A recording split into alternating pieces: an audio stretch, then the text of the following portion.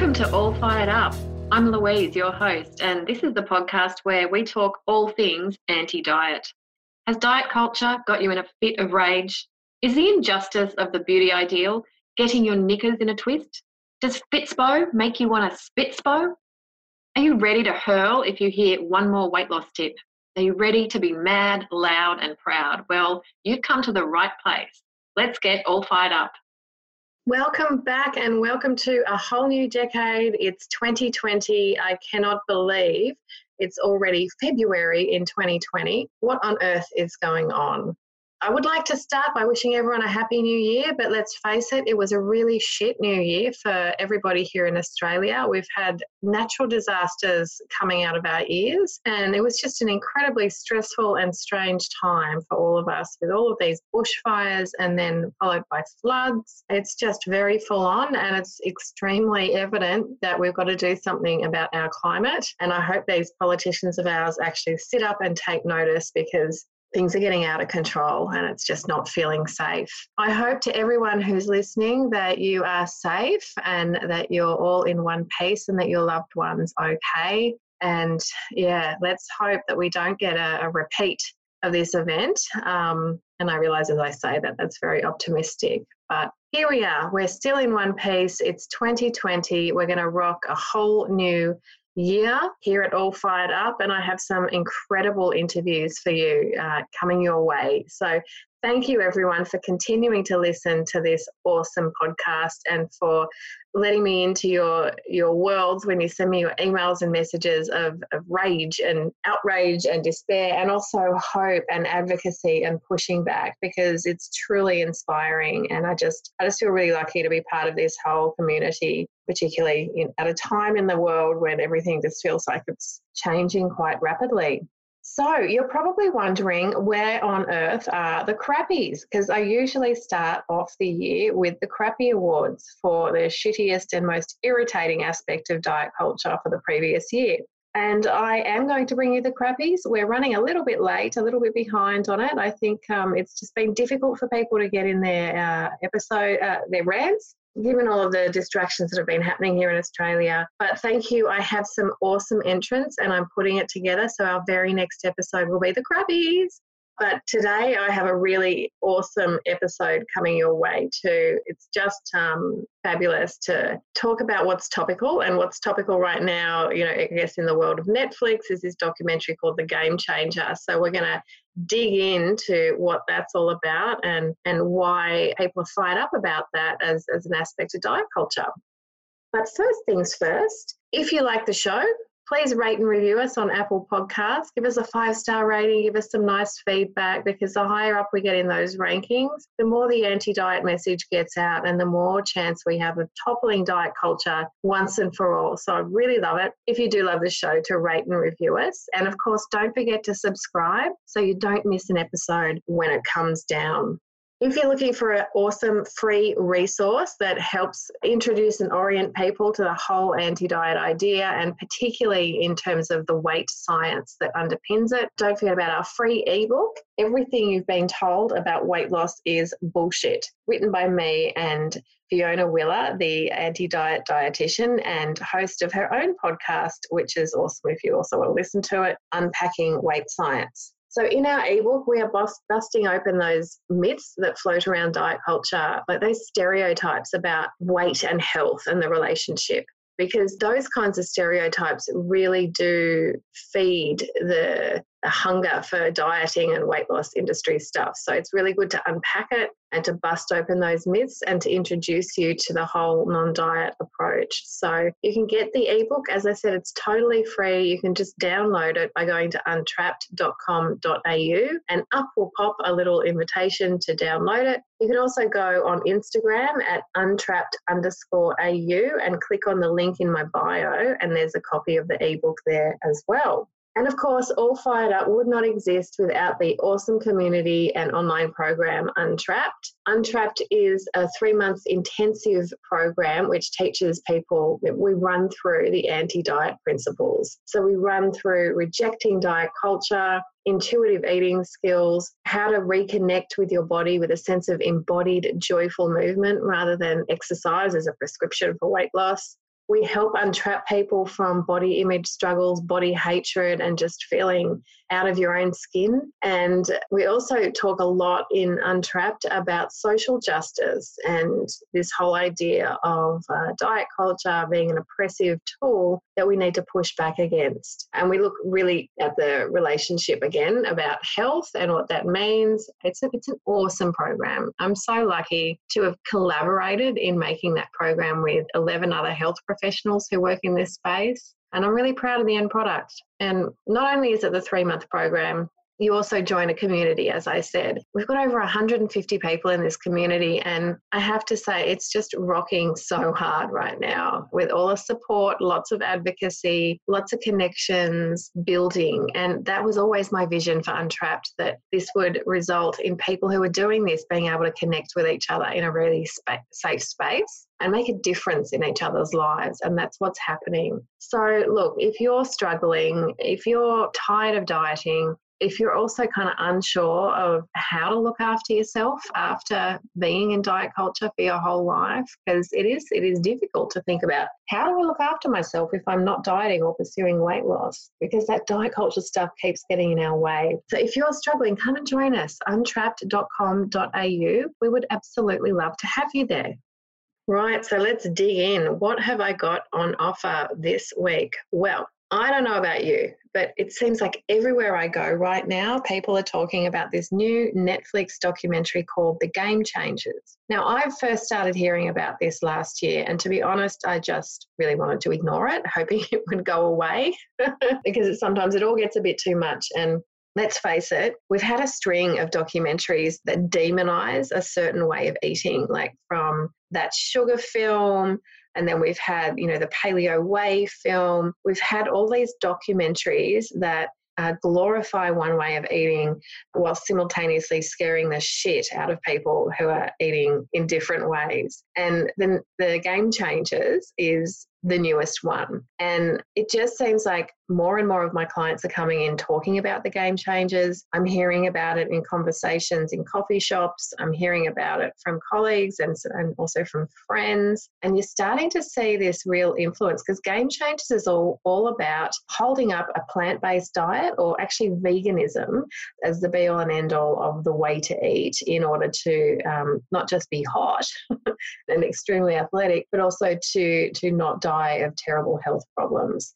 So, it's got all of those ingredients in it about raising fear and condemning meat eaters. So obviously it's very contentious, and I really I've come around to wanting to do an episode on this, because we need to talk about how these documentaries work, and they exist in diet culture. They exist with this underpinning of, an agenda getting us to change our minds. So I really wanted to talk to someone about the documentary, and I wanted to talk to someone who is qualified in dietetics and nutrition, because some aspects of The Game Changers does get into, the science of food and how it affects our bodies. But I also wanted to talk to someone who is a vegan and who does live, in that plant-based way, because I didn't want to present a biased perspective. So I'm going to introduce my guest for today, who's here to talk us through The Game Changers, and her name is Ebony McCorkell. She's from EB Nutrition. So Ebony is a qualified practicing dietitian, and guess what? She's also a chef. How cool is that? She works down in Melbourne, and she's also an ethical vegan. So she has not been eating meat-based products since she was a little kid,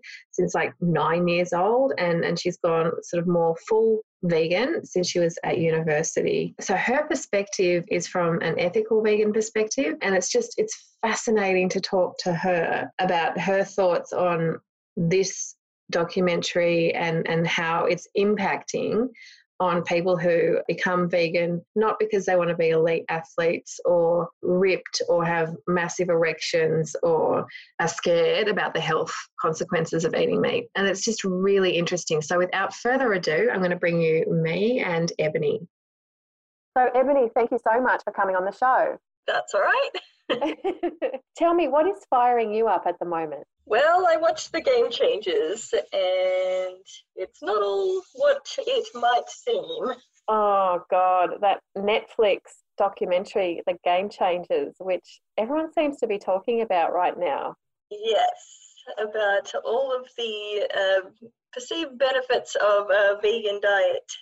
Okay, and so that fired you up because you are a dietitian but also a vegan. Yes, that's right.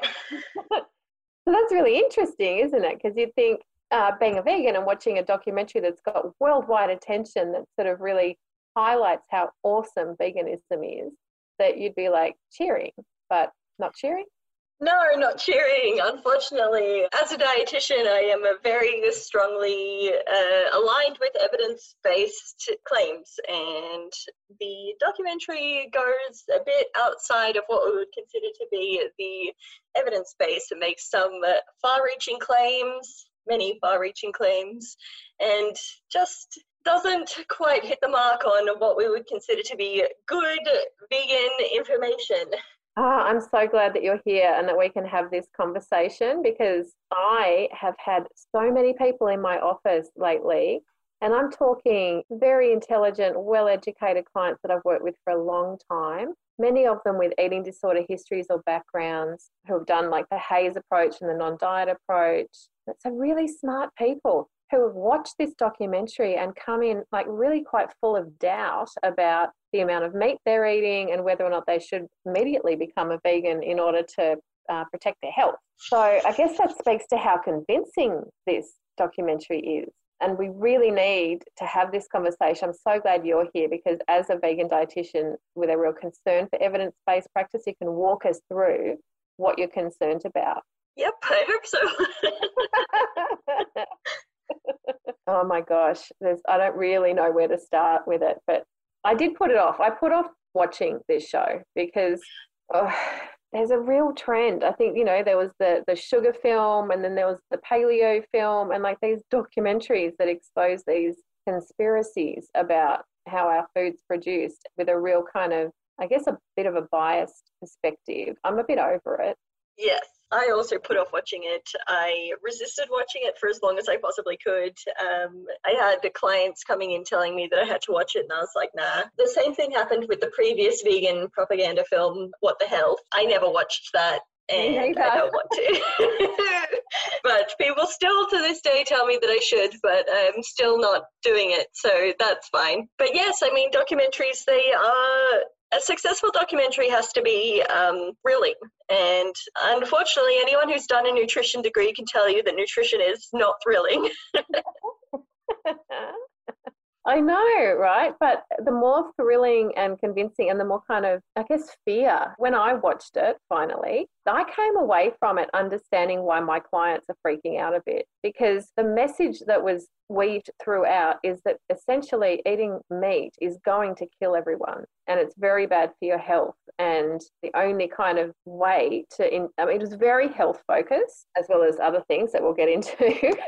But the real thrust is that meat is going to kill you. And many times during the documentary, it made claims. Like literally every time you eat a meat-based meal, you are doing bad things for your health. So, yep. Clogging your arteries, plaques in your arteries, inflammation, all kinds of scary chemistry kind of related terms. So yeah.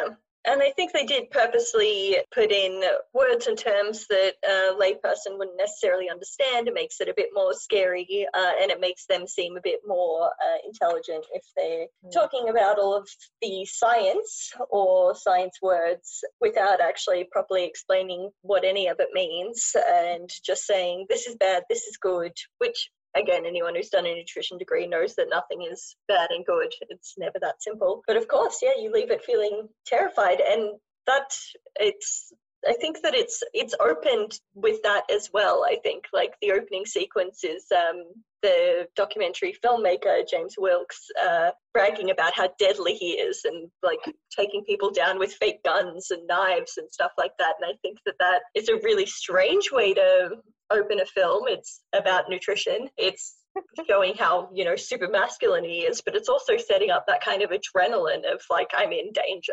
Yes, good point. I too was taken aback by the kind of very hyper-masculine dude-bro environment that permeated the whole doco about like, gosh, I mean, yeah, there was a lot of testosterone just in those, like, look at how masculine and dangerous this dude is. Yeah. And then the dude gets injured. Then the dude does research about laying on his couch. Yeah. So he read papers. He read articles on how he could increase the speed of his recovery. Yeah, so many papers. Yeah, which is different to doing a degree. And then one of the papers that he came across was this thing called the gladiator diet, in which the claim was made that the Roman gladiators were all actually vegan, as well as being presumably just as tough as Mr. Wilkes. So, gosh, I'm following the thread here, but I think he kind of went from there to kind of going down a bit of a rabbit hole about how eating a plant-based diet will speed up his recovery kind of thing. Yeah, I think I'm not sure what the connection with the gladiators was exactly, aside from him trying to say that gladiators were super strong and they were elite athletes and whatever, but they were slaves. So that wasn't the case. They weren't the pinnacle of health. They were people who were forced into death by fighting as entertainment. They weren't people who were supposed to be super fit. Yeah, they might not have been fed like a lot of meat because they were fodder themselves. Yeah, and meat is expensive. Yeah. I guess it's that message, isn't it? The first message that we get is that, like, really tough ancient sword fighters didn't eat meat, so therefore we shouldn't either, which is kind of like the paleo thing, right? Cavemen never ate veggies, and they were really tough and they never got cancer, so we should do that. So it's like the same kind of threat. Like, what did ancient awesome people do? And that now. Yeah, it's just a logical fallacy, just, natural fallacy or whatever it is. People did it back then, so it must be good now, but without any context of what the actual situation was. Yeah, or kind of discussion about the social justice aspect. Yeah, for sure. But then it kind of runs through, and we have lots and lots of footage of elite Olympic kind of level athletes who are also eating a vegan diet. And lots of, it's all very hyper-masculine. There was one woman athlete who was featured, but most of them were like muscle-bound dude men who were just like killing, just hugely muscly and strong and like men everywhere. Yep. And all of these guys are doing it on a plant-based diet, and all of them are enjoying like all these improvements. So this, I guess, in a good way, I guess it's attempting to skewer that stereotype of the vegan male being wimpy or weak, or that kind of stereotype that floats around. So I understand that, but it seemed like the pendulum swung way the other way to like actually vegans are like kind of the Incredible Hulk. Yeah, that's exactly right. It's just, instead of saying vegan athletes can and do exist, which is the truth, and they can do well, which is also the truth, it's veganism makes you a superior athlete, the end, which is not the truth. And even if you look into the situations that surround many of the athletes featured, there are athletes that are their competitors that have and do better than them. The records aren't always as high as it might appear that they have them in.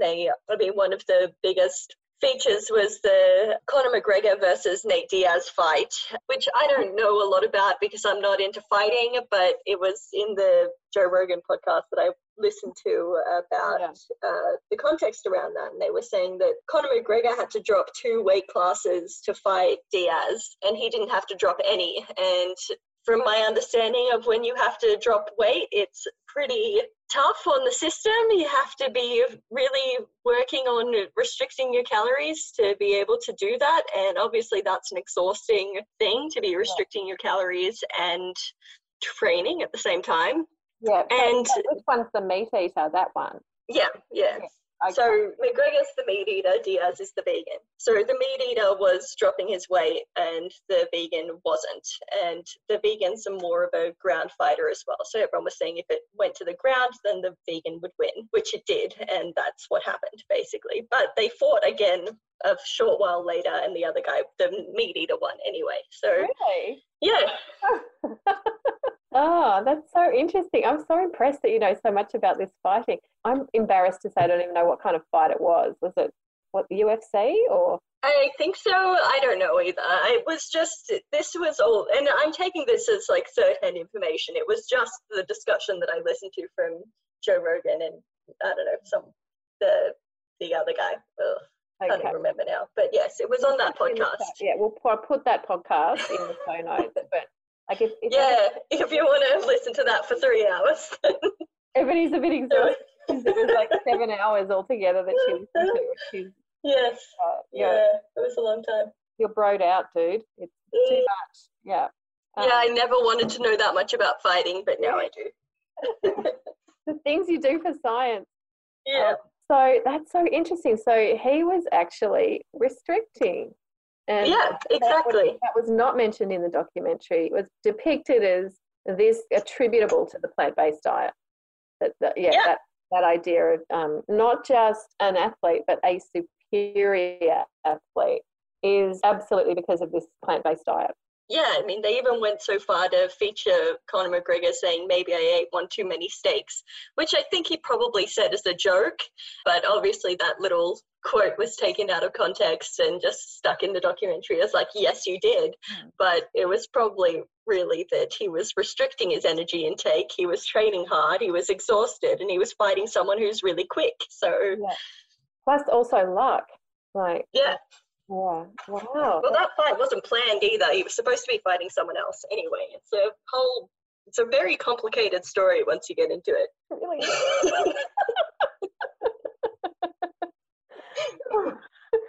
Okay, so, and you know, as I was watching this parade of vegan athletes, like, I mean, super impressive. I am impressed by athleticism because I am not an athlete and that's not my world. But I also, like, a couple of things. First of all, some vegan athletes, obviously, but I mean, a lot of athletes are obviously not vegan. I mean, I kind of think that these people would be top of their game regardless of their diet. Some of them were talking about improvements in their performance when they changed to, and that's great. When people feel better, that is fantastic. But does that generalize to every single athlete switches to vegan and suddenly we break more records? Yeah, I mean, that's the question, isn't it? And it's like, what were they eating before? What was the change in their diet? Were they underfueling and now they're not? Like, there's so many pieces to that puzzle that could be the result of I ate vegan and now I feel better, that isn't just I ate vegan and now I feel better. Does that make sense? Yeah, lots of other things that are not controlled for. And like potentially, you know, the placebo effect too. Like, I mean, again, like I'm not in the athletic world, but I know that the power of our belief system, the power of us taking a pill or changing a diet or doing a different exercise can really influence how we think about our performance. And that can actually really impact performance. So it's not, placebo is not not something to just be dismissed out of hand, but it's different to attributing it to immediate superpowers once you switch to a vegan diet. Kind of different. Yeah, for sure. Yep. Oh, so many athletes. But then what happens after we see all of these amazing athletes? We start to hear the science. We start to hear from scientific studies with, like you said, kind of sciencey sounding words, chemistry sounding words that convince us that on a kind of cellular level or chemistry level that eating meat is terrible and eating plants is wonderful. And I guess we're getting to the burritos, aren't we? We're getting to so the burrito breakfast and the blood. And if there's one aspect of the documentary that I've heard about more than anything else, it's this experiment.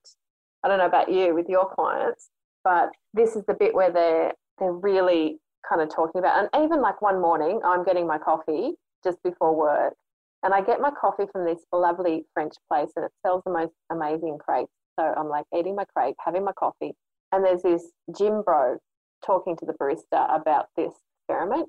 And he's saying, so he's like, well, there's 3 athletes and they give one of them a burrito with beans in it and one of them a chicken meat kind of based burrito and the other guy a pork burrito, and then they take bloods from these three guys.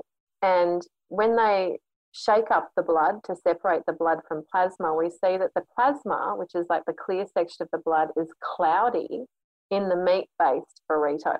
So, and on the actual documentary, they're saying this is evidence that you've got fat in your blood and that your endothelium is not functioning properly, and it's going to impact on your health, on your cardiovascular health. Yep.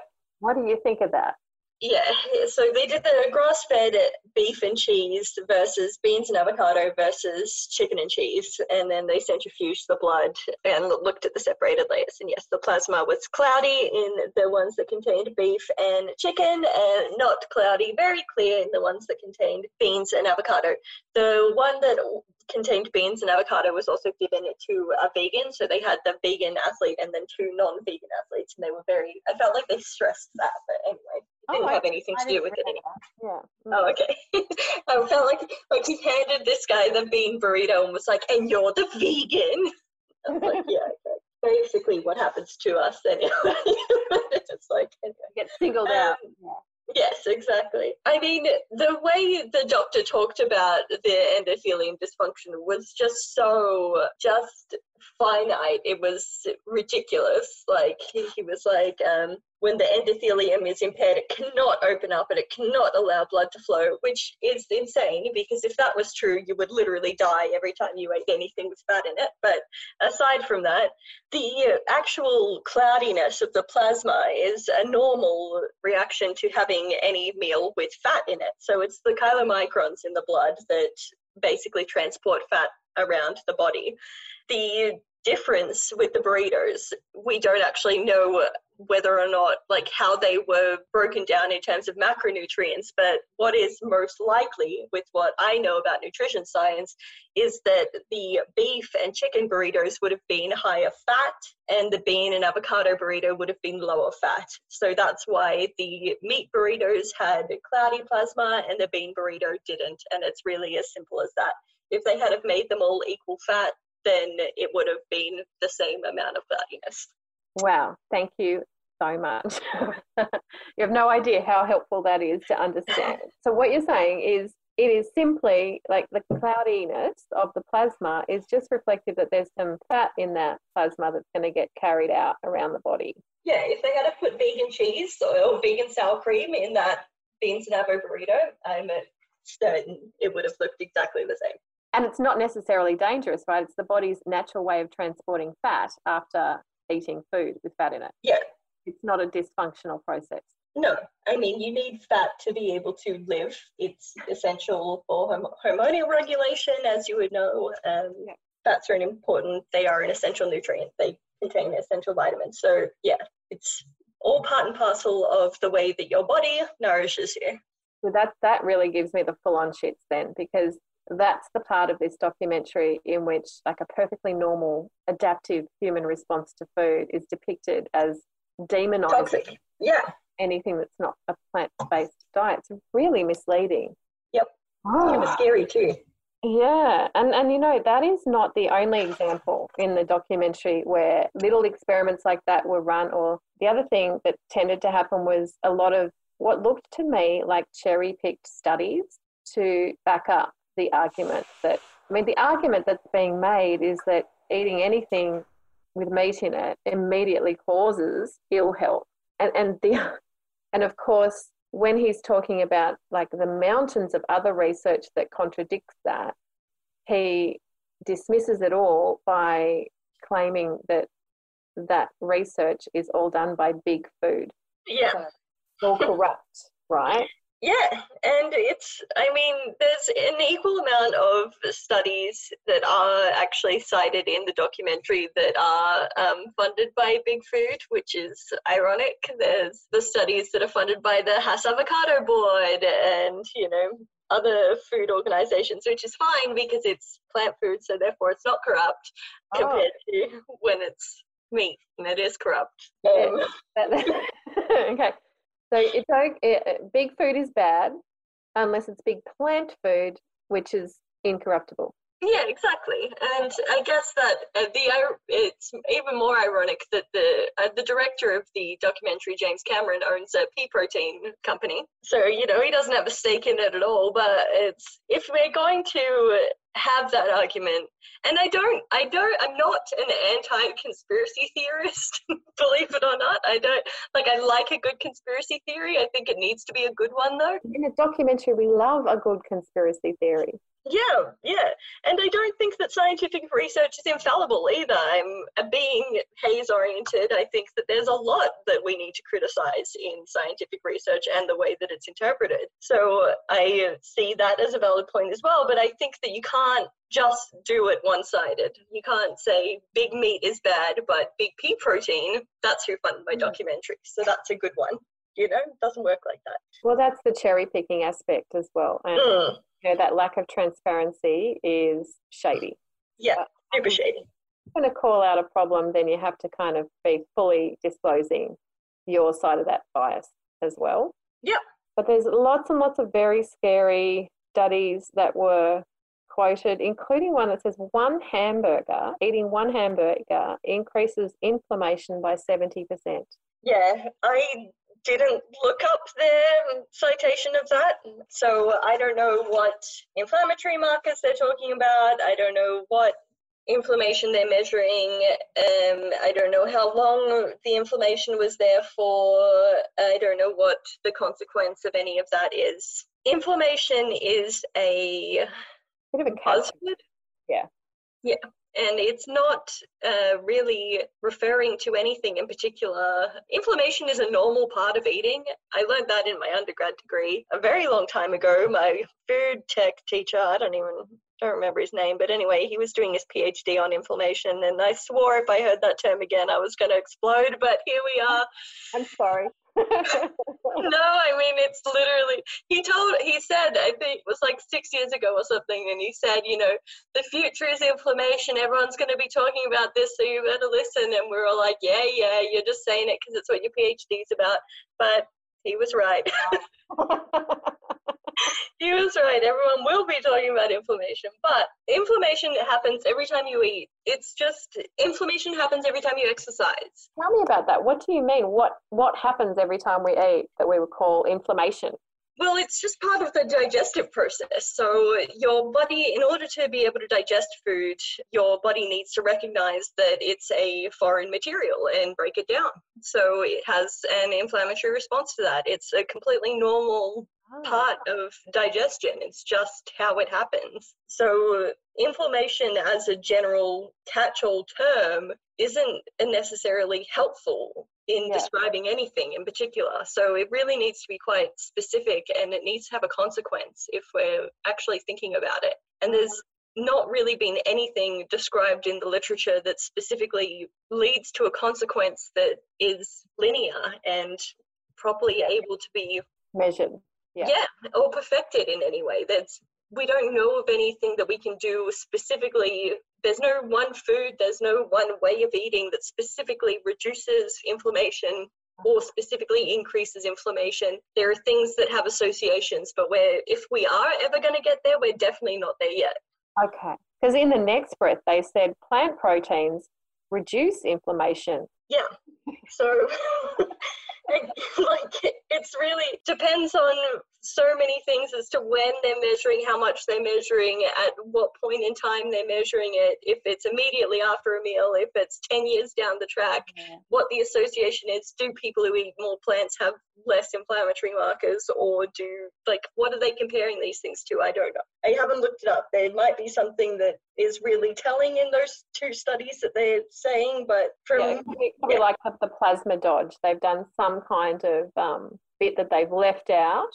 And they've definitely left out this whole idea that inflammation is actually normal and not always a sign of ill health. Yeah, which I think is really interesting in something that is supposed to be based around sports, because people who are super fit, super into fitness, would know that exercising has an inflammatory response, and that is a good thing. Without that inflammatory response, then you don't generally get as many health benefits as you would without it. So it's that whole getting that fight and flight response from the exercise helps your body to recover. So it's also interesting.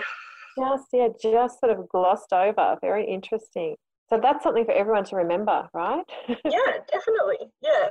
I also thought it was funny when they brought up that list on the screen that was like plant-based foods have all this good stuff and then animal-based foods have all this bad stuff, and how just one-sided that was as well. Like plant-based foods have fiber and vitamin C and lycopene, and animal-based proteins have TMAO and heterocyclic amines and endotoxins. But you could say plant-based proteins or plant-based foods have solanine, which is poison, and cyanide, which is poison, phytotoxins, which is poison. So they just cherry-picked the sexiest sounding names for the plant-based and the scariest sounding names for the animal protein. Yeah, that one definitely made me laugh. I was literally laughing when I was writing it down. I was like, this is ludicrous. Why, like, just silly, very silly. Wow. Oh my gosh. I'm so glad we're having this conversation. I highlighted this bit because I actually paused because I couldn't believe they said it. Whenever we eat any animal product, it's highly inflammatory. Compounds are formed that corrode our cardiovascular system. How scary is that? Yeah, and was that, did they even have a reference for that? This is... Not really, because I did make notes about the things that did have studies that were referenced. But there was after they were talking about heme iron. Heme iron? Yeah, heme iron. Yeah. Whole thing of like cardiovascular, you are going to die of a horrible heart disease directly because of animal products. Yeah. Meat eaters die earlier, get cancer, and get diabetes. Like, I mean, that's when they really start pummeling people with the health fear. Yeah. Eating animal products, which I just found, quite, I can understand why my clients are terrified. Yeah, for sure. Yeah. And I think like when James, the narrator, is talking, they usually chuck some kind of reference in the corner. This is what I usually found. Even if it doesn't necessarily relate to exactly what they have said, which I did find in a few cases because I knew the history of those studies that they were talking about. But anyway, but when the doctors are talking, they don't require any backing up of what they're saying, apparently. So they can say things like, a whole food plant-based diet is going to optimize the growth of blood vessels into damaged tissues. It's going to lay down new tissue into tendons and muscles. It's going to stimulate their immune system and fight off infections, with no reference whatsoever. Like, that's bold. Is this like a thin white doctor who's talking? Yeah, of course. Okay, yeah. Well, he doesn't need a reference because, like, he has spoke. That has never been studied, ever. And just saying it doesn't make it true. And I think this is when I started to really up my rage. Yeah, yes, my notes become a lot more incoherent and a lot more capitals. Good. And I have exclamation marks. A lot more no ref circle around it, that's for sure. Yeah, but that's all, like, right, we start using the big words, we throw a few studies cherry-picked in there, we give partial explanations, and then we start raising the temperature of the dire health risk warnings, and that's when we throw in the thin white doctors with grand statements. And by then we're in. And we're bought in. Like, this has got science behind it, and this has got sexy athletes and gladiators, and so many people are convinced of this, so it must be true. Yeah, and it's just saying the same thing over and over and over again as well, which is just a cult tactic of convincing you of something. It's how many of your peers can say the same thing, and then at the end of it all, obviously you have to be convinced because it's peer pressure. Yeah, it's starting to feel like a propaganda film now. Yeah, well, I would probably label it as such. Now, I found the whole documentary very man-focused, as I said. Nowhere more so in the section where we turn to penises, which I did not expect to find a whole section on erections in documentary about plant-based eating. But I guess, penises are important, aren't they? And we need to pay full attention as to what is going to happen to a penis on a plant-based diet. I think it's all part of that, I guess, that bro mentality as well, is that it's it's not just about your muscles, it's about your whole masculinity, and what's more masculine than your dick?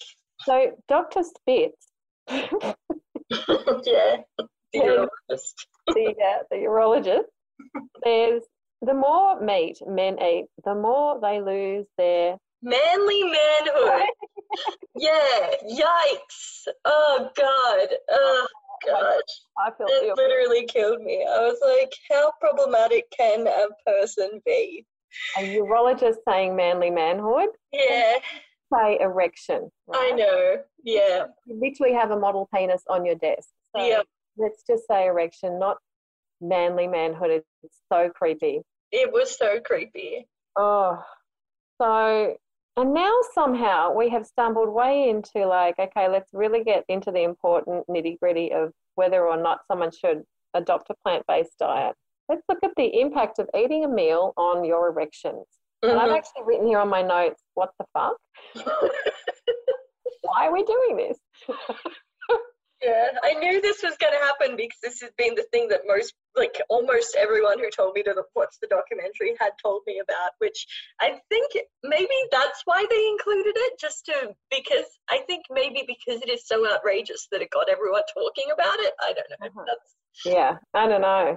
But yeah, so to describe it for those who haven't been lucky enough to view it, there's again 3 college-aged athlete men in Dr. Spitz's office. Dr. Spitz has a model penis on his desk, and he's describing the experiment to them with basically they're going to feed them again with those burritos, right? 1 vegan and 2 meat-based burritos. Oh, no, that's right. First of all, they gave them all the meat burritos. Yep. And then the things I talk about in this podcast. So, Dr. Spitz is sitting there with 3 college-age boys who are going to participate in this very important groundbreaking penis experiment. And the 3 boys are taking part in a 2-night experiment. So, and with an enormous sample of there's 3 boys. Sorry, I say boys, college-age dudes, athlete-looking men. So on the first night, they're fed 3 burritos. I think that the first night they ate the meat-based burritos. Yep. All 3 of them ate it. And then he had this kind of data collecting cock ring that he stuck. I'm sure he didn't stick it on. I hope he didn't. I don't know. Don't want to think about it. The boys put this kind of cock ring on, went to sleep, and then the magic cock ring measured the strength and frequency of their erections overnight, which was weird.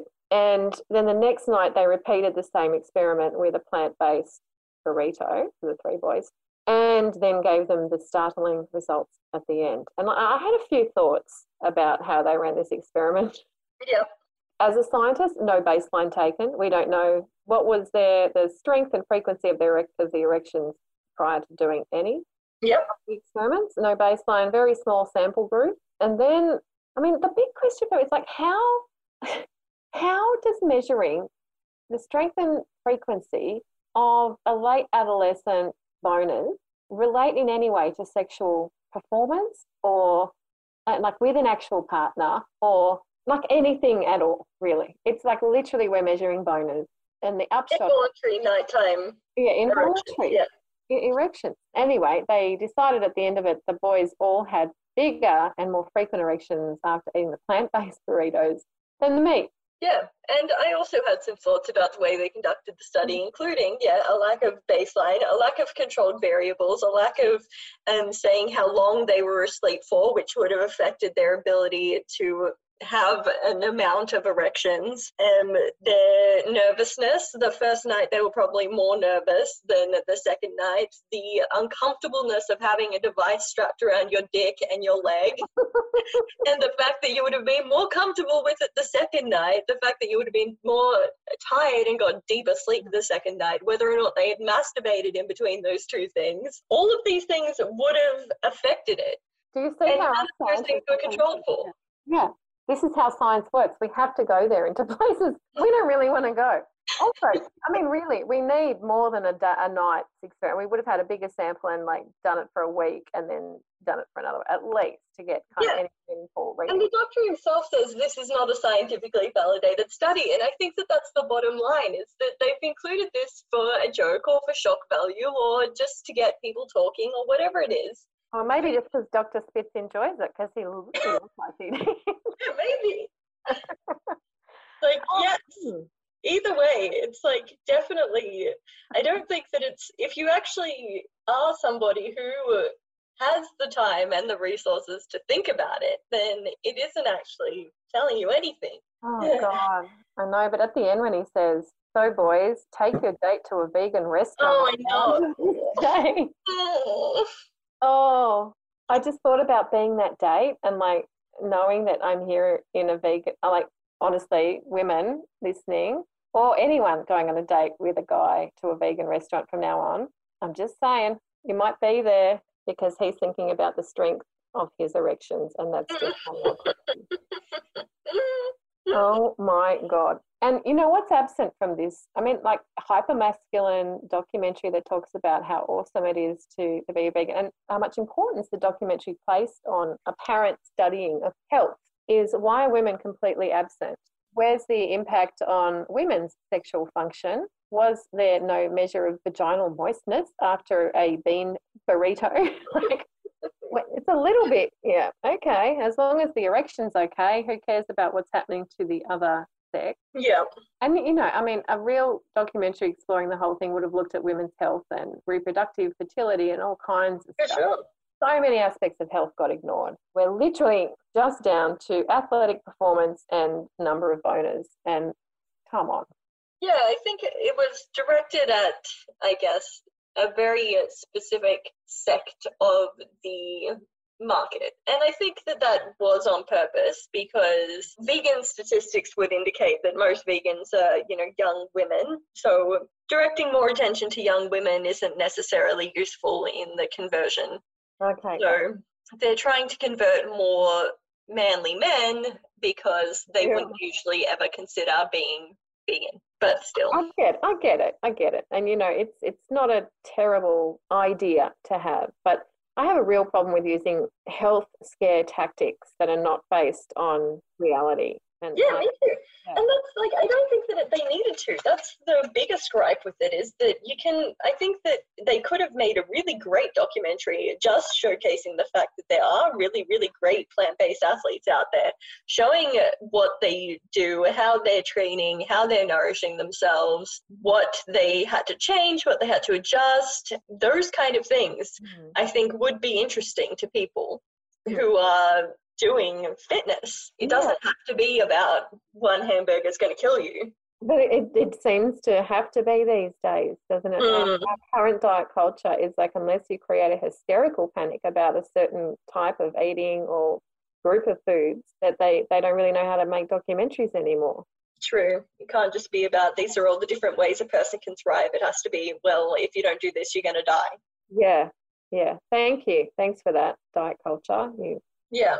And one of my clients made the observation to me that when she watched it, she actually thought it was good because it didn't talk about weight. It didn't talk about weight loss, which it kind of doesn't talk about weight loss, which, you know, my reflection on that is it kind of doesn't need to because we're in a whole new world of healthism here. Yeah. And I didn't see much size diversity in this documentary either, did you? No, I mean, they just have like the big, strong, muscly guys and then the skinny runner guys. That's the only size diversity, but it's all based around having muscle or different ratios of muscle. That's it. Yeah. So, yeah, it's simply because we might kind of not focus on weight loss doesn't mean that aspects of diet culture are absent. Yeah. You've got massive servings of healthism and huge kind of, it's just very biased towards, like, again, being like a superhuman person and just like this extreme messaging. Like you said, it's really not necessary. And then we end up with like the sweeping statement that says anyone who kind of disagrees with anything that's being said here is all working for big food and so needs to be dismissed. And then towards the end, a little bit of looking at the impact on the planet of agriculture and farming, which I actually thought was really useful and interesting to look at. But it was sort of tacked on at the end. Yeah, and even that I thought was because they had the guy who was doing the rhino poaching. Was it rhino? That was so weird. Yeah. There's another dude bro with a massive knife, tight shorts. And he was just so tough, just like a caricature of a tough guy. He was straight out of Jumanji, Yeah, and he was like, I eat what gorillas eat, or whatever it was, but it was threatening. And I was like, this is how you're gonna present the ethical side, because that was the ethical side of it. Oh, was it? Okay. I mean, it was, because it was I realized that I can't defend rhinos while I'm still putting meat on my plate. That's inconsistent ethics. But it was just and I was like, wow, that's, okay. Right. I was like, I mean, it's good. I do think that it's good to show that tough guys have emotions as well, but it was just it's so over the top again. I'd forgotten about that bit. That was what the hell is happening now? Why are we chasing rhinos and killing poachers and together and huddling in tight shorts? It was really weird. That was the ethical side of it, and then they went into the environmental side, and I don't know enough about environmental science. I do believe that animal agriculture is a major contributor to global warming. Whether or not their statistics are specifically accurate, I haven't looked into. Given the accuracy of the rest of it, I wouldn't be surprised if there was some misleading conclusions drawn, but regardless. I don't think it matters by this stage. I think by this stage we're so in fear, and we've got the science washing, and we've got the health, you're about to die, and we've got the erections. We've just been pummeled with all of this information, and then at the end the ethical and then the environmental thing. But I actually thought the ethical stuff was glossed over.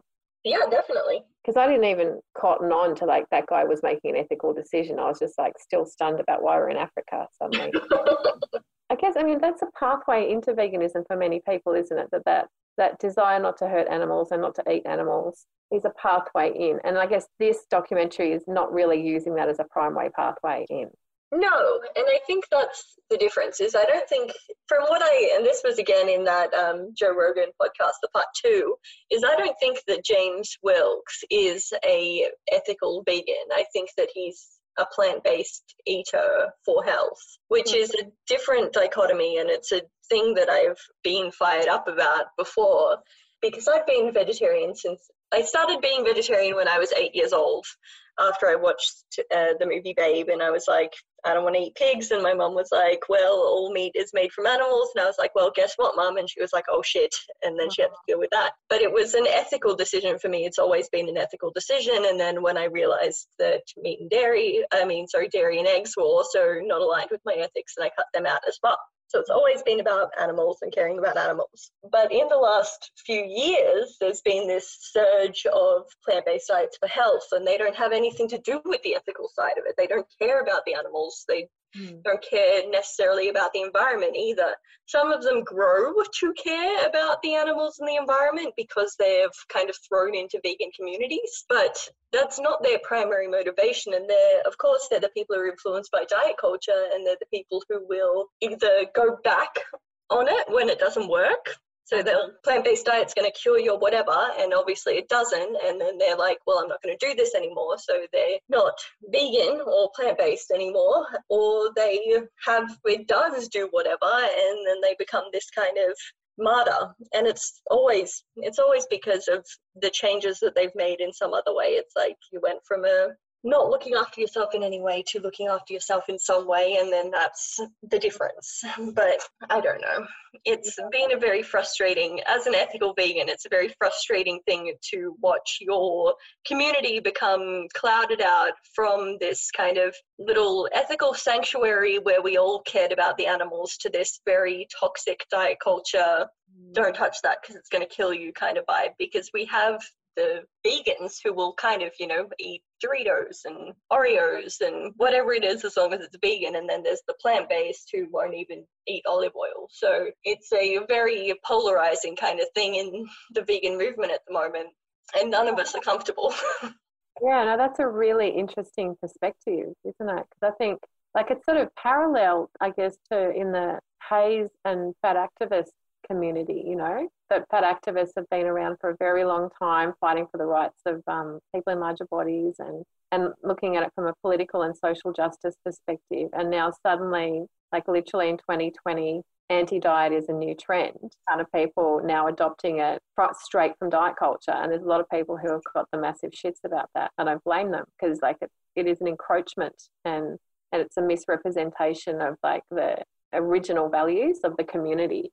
So it definitely has its sources of conflict, ups and downs, right? Yep. I don't know the answers, but I think it's really good to have conversations like this, because this whole podcast today is not about bashing veganism. I have a lot of respect for people who eat whatever the hell they like and however the hell they like. But it's really about highlighting how this documentary really has been brought with an agenda, and it's a healthist agenda. And it's a bit of a man bro kind of healthist agenda that misrepresents science, and that really shits me to tears. Yeah. But from your perspective, it's also really personally affecting you and your community as an ethical vegan. Yeah. And I think the ethical vegans, some of us are kind of so old that we don't really care anymore, and we're like, well, whatever, it's just ignore it. But others do see this kind of information, and they change the whole way that they live because of it. And it does have consequences. Is that adopting a whole foods plant-based diet with no oil doesn't always or often have positive health outcomes. Not in my experience, not in my clinical experience. The clients that I see. Turn everyone into the Incredible Hulk with massive erections. No. You know, maybe they're people who don't come to me who do have those kind of benefits, but in my experience, the people who I have seen who are doing that are extremely under eating, and they're usually getting exhausted because of the lack of nutrition, and often are developing eating disorders from having to constantly worry about every single morsel of food that they're putting in their mouth and whether or not it's got too much fat in it. Like, people are worried about eating coconut chips and nuts because whether or not they have too much fat in them. And that's, you know, the nuts are a staple of a vegan diet since forever. And it's hard to watch. And it's hard to counsel people out of that as well, because it's just me against the litany of plant-based powers that be. Yeah, and increasingly all the Instagram accounts and the celebrities, like bloody Arnold Schwarzenegger's in that. Arnold Schwarzenegger's not even a vegan. All right. He thinks he is. He eats vegetarian sometimes, as far as I'm aware. But I'm glad you mentioned that, because that is totally absent from the documentary, any mention of a downside to making such a radical shift. And the first thing I thought of whenever these documentaries come out is, oh, great, I'm going to get a whole mass of people now with a new pathway into their eating disorder. Because, like you said, such massive restriction, and it's fear-based. If it's about, I've got to do this for my health, otherwise I'm going to die early. Yeah. Yeah, the combination of restriction and guilt is straight from diet culture, and that is going to create eating disorders in a number of people. Yeah, and sure. That's why I'm all fired up as well as you about this kind of stuff. So yeah, and that's the difference between the ethical side of things as well, is that, like, as an ethical vegan, if I accidentally consume something that has animal products, then I might feel a bit sad about it, you know, like, oh, that animal product was, you know, that came from something that has died, and that has made me sad, and I have remorse for the fact that that has happened because I have that emotional connection. But it's pretty easy to move past that. If I believed that taking that bite was going to kill me, then it's a very different experience. Yeah, and an unnecessary one, the one that's not based on actual reality. Because like you said, we'd all be dropping dead if, like, seconds after consuming hamburgers, if what this was actually saying is completely true. Yeah, if all your blood vessels stopped working, like, it doesn't even make sense. Yes. Look, thank you so much for diving into that with us. Like, that was just so incredibly useful, especially from your perspective as a vegan dietitian. who is evidence-based. And I know that you're going to help a lot of people from this conversation. And I hope that people listening, like when we watch this documentary, oh, you know what, there's going to be another. There's going to be the next one. Bloody Gwyneth is bound to be making something weird at the moment. Yeah, well, she has a Netflix series, so. Oh, kill me.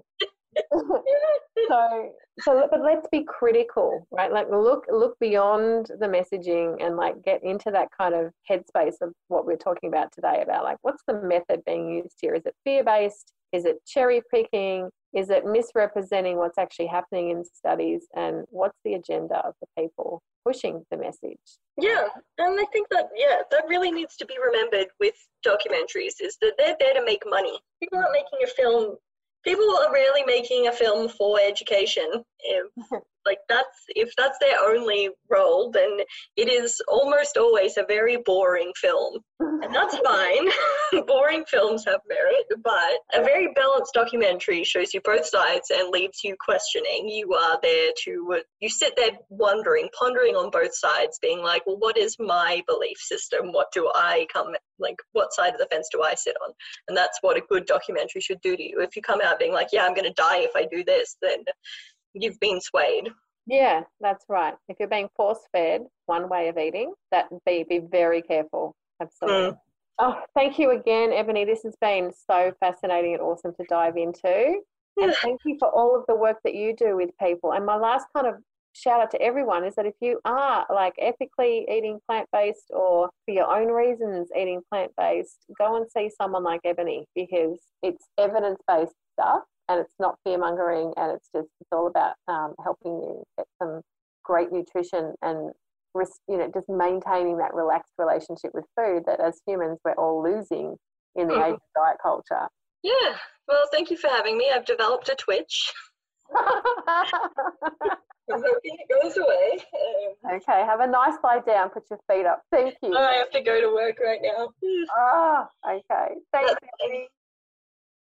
Thank you so much, Ebony, for a really interesting conversation about the game changers. Many ways that conversation with Ebony, it changed my game. I really learned a lot from talking about things from her perspective, and it was just really awesome. So I hope that this episode has been useful for people because these documentaries are coming at us thick and fast now with all these promises of a certain way of eating, giving us endless health and long life and enormous boners and God knows what else. But we must take them with a grain of salt and we must keep our critical thinking hats on and where possible try and get perspective from people who have been in this kind of community for a longer period of time than a fad diet because this whole area, as we've seen, is much, much bigger than any kind of fad diet and we need to kind of treat it with a lot of respect, but also just really be aware of the influences that are around us. So thank you so much, Ebony. That was awesome.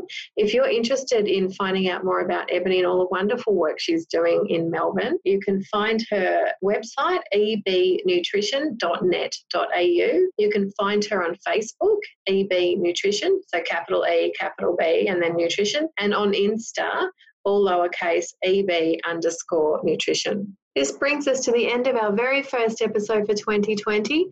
There are stacks more episodes to come and I cannot wait to get stuck into it all with you.